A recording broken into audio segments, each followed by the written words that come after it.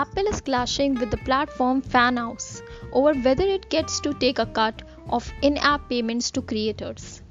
The incident underscores just how little Apple understands about the creator economy, with the likely outcome being less money in creators' pockets and more money for one of the world's most profitable corporations. Founders of FanHouse, which is basically OnlyFans without the nudity, says that the platform will be kicked out of the App Store in August if it doesn't start forking over 30% of the fees people pay creators when purchases are made through the iPhone app. One of the FanHouse's creators, the streamer Bread Witchery, says that the cut would mean losing 2 months of rent from her earnings to date. The company doesn't have a lot of options to push back, but it's launching a campaign today to pressure Apple into easing its rules around payments to creators.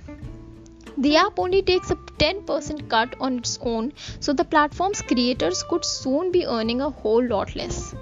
Rice says she would be okay with handling Apple a 30% cut of FanHouse's own profits. But once that 30% has to cut into creators' profit, it starts to hurt people, not just the platform. This money really means a second job for some people, that they have a place to live and they can afford tuition, Rice says, and we tried to explain this to Apple. FanHouse allows creators to charge a subscription for access to a private social media feed where they can post updates about their life or publish photos and videos. Creators can also earn money from tips, or they can post logged updates that fans need to pay to view.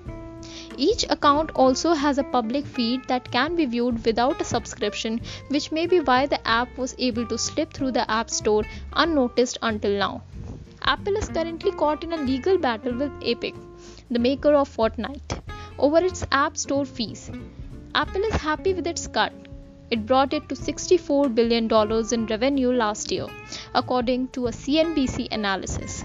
During the trial, Apple CEO Tim Cook said that allowing other payment options would in essence give up the total return of our IP.